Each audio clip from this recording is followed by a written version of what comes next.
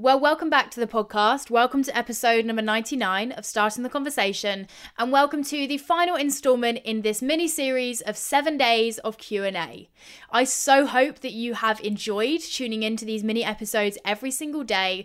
It's been really fun to play around with a different episode format and just to mix up the way that I'm using this podcast. So I would love to hear your thoughts on how you found it. And let me tell you, I am not disappointing with what I'm bringing you on this final day. Sophie French is someone who I could sit down and listen to for hours because the wisdom and the genius that she has is honestly so game-changing. Something that I love about Sophie's work and her approach is how she helps you to tap into what is stopping you from taking action and doing the thing. Of course, there are so many practical steps involved in running a business and leveling up your business, but something that I love about Sophie's work is how she helps you to acknowledge not just the practical stuff that's holding you back, but also the stuff that's underneath that. Things like our limiting beliefs, things like the stories that we tell ourselves, things like the previous experiences that we've had and how that shapes how we show up. In this conversation, I asked Sophie, what does it look like when there is a difference between where you are now and where you want to be, and you don't understand what's holding you back from making that leap? And Sophie had so much genius to share that I seriously could have just sat there and kept talking to her for hours. Now, before letting you tap into all of the brilliance that Sophie had to share, I just want to quickly tell you why this feels like such an exciting episode. Because if you follow me over on Instagram or you're familiar with my work, you will know that I have just relaunched the Gather and Grow Retreat, which has Sophie as a guest coach. That's how Sophie and I really first met, was through me getting familiar with her work and having her as a guest coach on the retreat that was hosted in May of 2019. And it was through seeing how she showed up at that retreat and the impact that she had that I realized that what she had to bring was so needed. So when I thought about launching the retreat again, it was a total no-brainer to bring Sophie back. So if off the back of listening to this conversation, you're thinking, flippin' Nora, that woman is something that I want in my life, I will leave all of the links in the show notes so that you can find out more and save your space. But without further ado, let's get into this final installment of 7 days of Q&A. Sophie, it always makes me laugh because I feel like you always come on the podcast in line with me launching the retreat. And I'm just following that routine a year on with this episode now. It is very cool to be back and to be in line with the retreat and something that is, really exciting for both of us. So she's back on. And in this episode with today's 7 days of Q&A question, I want to ask you a question that I feel like to me is the magic of kind of what you bring and what you help people to uncover. And that is the question of how do you bridge the gap between where you are now in your business, in your life, and where you want to be, when actually when you drill it down, it's nothing to do with the practical stuff. Because I feel like that's something that I've gone through majorly within my business, is realizing, oh my gosh, there's such a big difference between where I am and where I want to be. I know what I need to do, I know what I should do, but there's a reason why I'm not doing that. And I feel like until I came into contact with kind of your message and your work, I didn't necessarily get what that thing was. So can you tap into that a little bit more? Yes, definitely. Yeah, so this is one of my favourite things to talk about, think about, do talks on, do all the things about, because I think that's the bit that we're not necessarily taught. Like, we can think about setting our goals, think about setting what we want to do, having our vision, which is, yes, really important, but that's actually just kind of step one of the process of getting where we want to be. Because actually in the middle of that is, what are you actually allowing yourself to achieve, or what do you believe in yourself that you can make happen? Because we can have the biggest, wildest dreams, which is great, and yet if on a underlying level we have a belief that is not going to happen for us, or the self-talk that actually says, who am I to do that? I could never make that happen. Or we just have underlying fears about showing up, about being visible, about what, let's say, launching a new program or even launching a website, what does that mean about us in the world? And are we safe to do that? all of these things are actually going on underneath without us knowing, which is what can make things so scared, and which actually stops us whenever there's procrastination going on or is not doing the things we say we're going to do. It's, I would say, 100% guarantee that there is a belief underneath or something that you're afraid of that is getting in the way of that actually happening. So while often we just beat ourselves up and say, oh, I'm just not doing it because I must be lazy or I must just not have what it takes, it's actually, that's not the case. There is something else that's going on, and we've got to give ourselves a break and also give ourselves a chance to check in on what is going on underneath, because there will be something.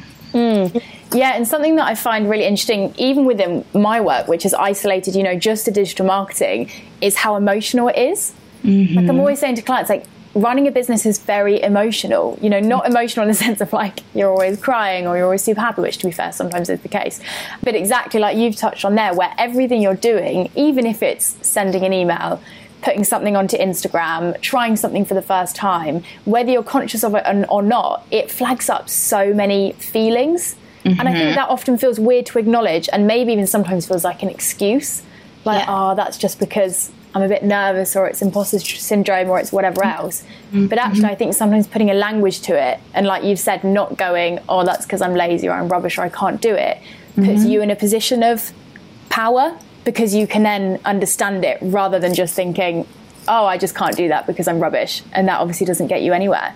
Yeah, that's exactly it. We can't very much just stop ourselves or give up on doing the things we're doing because we don't know what's going on underneath. We haven't been kind of given the tools or taught how to check in with, like, am I just feeling nervous? But why am I feeling so nervous? So this kind of comes up in, let's say, if you're doing speaking or launching something, we get trained that speaking in front of people means we will be nervous, when actually we don't come out, like, as a baby thinking I'm nervous to stand in front of people or I'm nervous to be in front of people. This is something that we learn, same as how we make money, what we're allowed to do with money, how much we're allowed to show of ourselves.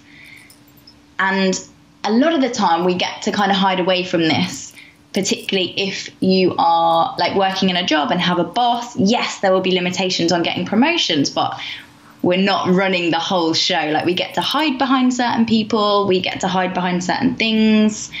We don't have to put ourselves forward, and they might, get paid anyway.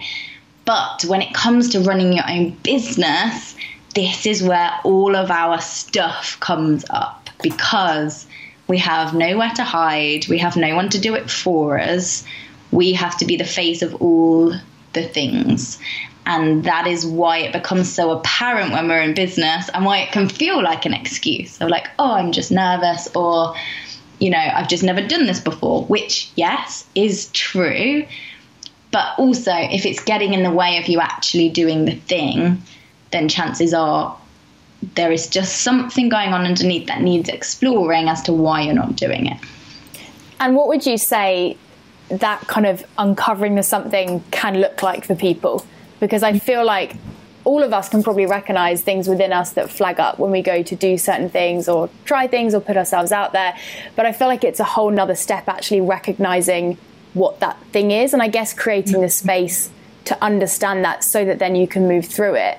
I know that's probably something that you can't answer, and it is quite hard, I'd imagine, to do by yourself. But what can that look like to begin to understand what some of those maybe limiting beliefs, if that would be a language to put to it, could be? Yes, definitely. That is a really good question. And I can give an example of this that I know people will really respond to and get. So if you think of, I had a client, for example, who's very happy for me to kind of use as an example, that she was running a business, but she wasn't making any money. She wasn't following up on invoices. She wasn't having conversations. She was feeling scared to talk about what she charged. And as you can imagine, she wasn't making any money. She wasn't getting paid. And that, of course, became a problem. So when we actually explored that behavior, because that's not how every business owner behaves, that's just is a set of beliefs going on underneath that's driving her behavior. So when we actually explored what was coming out there, and she had the space to explore it, in our coaching conversation, she would come out with, well, it's rude to talk about money, isn't it? I'm like, okay, so there's something that she is just running as her part of her program, but actually that's a case to question. Like, is it rude to talk about money? Who says? And when we got down to that and sort of explored, what is it that makes you think that? We got down to a time where she was like 7 years old, where most of our beliefs are formed, and we've kind of formed everything we believe about the world by then. She remembered a memory where she was sitting with her dad, and she had her dad's boss around for dinner with them, and she was trying to be a grown-up and said, how much money do you make? And she got really told off, and her dad said to her, it's rude to talk about money. So she then just took that in her little childish brain and took that into her life as just like, that's just a normal thing. It's a fact in all areas. It's rude to talk about money. And at any other time in society, that felt like the truth. And so she just didn't talk about it. But then when it came to running a business, that's when it became a problem, because actually then she was able to see, well, no wonder I'm not talking to my clients about how much I charge, because I've got a belief that it's rude to talk about money. So once she changed that belief, she was then able to see, like, okay, yeah, it was rude to ask my dad's boss how much he earned at the dinner table when I was 7, but that doesn't mean it's rude in all contexts, and I'm going to have to talk about money if I want to make it. Yeah, it's so interesting as well, because so much of it does come back to that question of, like, what are the stories that you're telling yourself? And I remember when you first kind of walked through, I guess, kind of this conversation when we were at the retreat last year, for me, it felt like everyone in the room was rewriting their stories. And it's not necessarily saying, almost like you've given the example of there, everything within that belief is false, or everything within that belief is negative, but almost just saying, because I'm running a business, and like you've touched on, running a business, oh my gosh, there is no place to hide. Like, you are exposed to the max. You are constantly aware of those stories that you do tell yourself. And I feel like a lot of the time, kind of leveling up and stepping forward, as much as, yes, it comes down to the practical, really comes from that place of being able to recognize what those stories are that you've told yourself, and then rewrite them based off of, now what you want to step into and who you are. Yes. So I'm curious, off the back of that, for you, as someone who is intrinsically aware of this stuff, teaches it all of the time, is constantly helping other people work through it, I'm sure without a doubt that you still have stories that you've told yourself which are not true, and limiting beliefs flag up for you. Would you be up for sharing maybe what one of those is, but definitely what it looks like for you kind of in the everyday of your business to almost kind of walk yourself through those moments and, acknowledge that those feelings and fears exist, but I guess allow yourself to still take action despite them existing? Because that would be true to say, right? No one lives without any of them, but the people that do take action are the ones that can recognize how to walk through it kind of despite feeling those things. Yeah, definitely. Yes. So, yes, have lots of limiting beliefs, and so do we all. And actually, they don't become important until they're stopping us from getting something or doing something that we want. So a lot of clients would come to me, and if I were to just say, what are your limiting beliefs about yourself, we could list off like loads and loads and loads, and it feels overwhelming. But actually, we want to think about, right, what do you want? What is getting in the way? And what are the specific limiting beliefs that are stopping that thing? And then kind of moving through the rest. So with me in particular, yes, I am working on my limiting beliefs all the time. And there's a phrase like new levels, old devils. So at every single up level of our business or of our life, of our relationships, of anything, if we don't have something that we want, chances are there's a limiting belief getting in the way of us getting it. So we have an opportunity to go, I wonder what is stopping me here? And that's a question that I'm asking of myself a lot of the time. If I'm launching something new and I've got this crazy amount of fear, which I've absolutely had a lot of time. So for me specifically, when I was launching my first ever retreat, I launched it and then I could have been sick. I was like filled with fear. I was absolutely terrified. I had to go out of the house. Like it was an irrational amount of fear for this thing. Like, yes, of course, like, you know, that you're going to be nervous about stuff, things that are new, but this was irrational. So I really had to look at, like, what am I actually afraid of here? And when I was to really look at it, I was bringing up language of things like, I'm afraid of not being picked. I'm afraid of this ruining my reputation. And using that language, like that's kind of childish school language. So I knew that that wasn't kind of my grown-up way of seeing the world. It was coming from a very early thing. And when I went back to what are the beliefs around this, it took me back to a time at school where I wasn't picked for something and I was absolutely mortified. And based on something called Gestalt theory, where we carry all of our traumas, beliefs, memories in our bodies and they just build and build and build until we clear them, I was still carrying this, and this was just showing up in doing something scary and launching a retreat. So when I was to look at that, bring my awareness to it and go, okay, you're not at school anymore, like this is safe, and I was able to kind of reprogram what I was thinking, then now honestly, the contrast between doing that, it now just feels like this is a normal thing to do, and it feels exciting and it feels great. But I would not have carried on launching retreats had I had to feel like that all the time. If I was feeling like that all the time, I'd be like, I'm not doing that. There's no point in feeling so sick.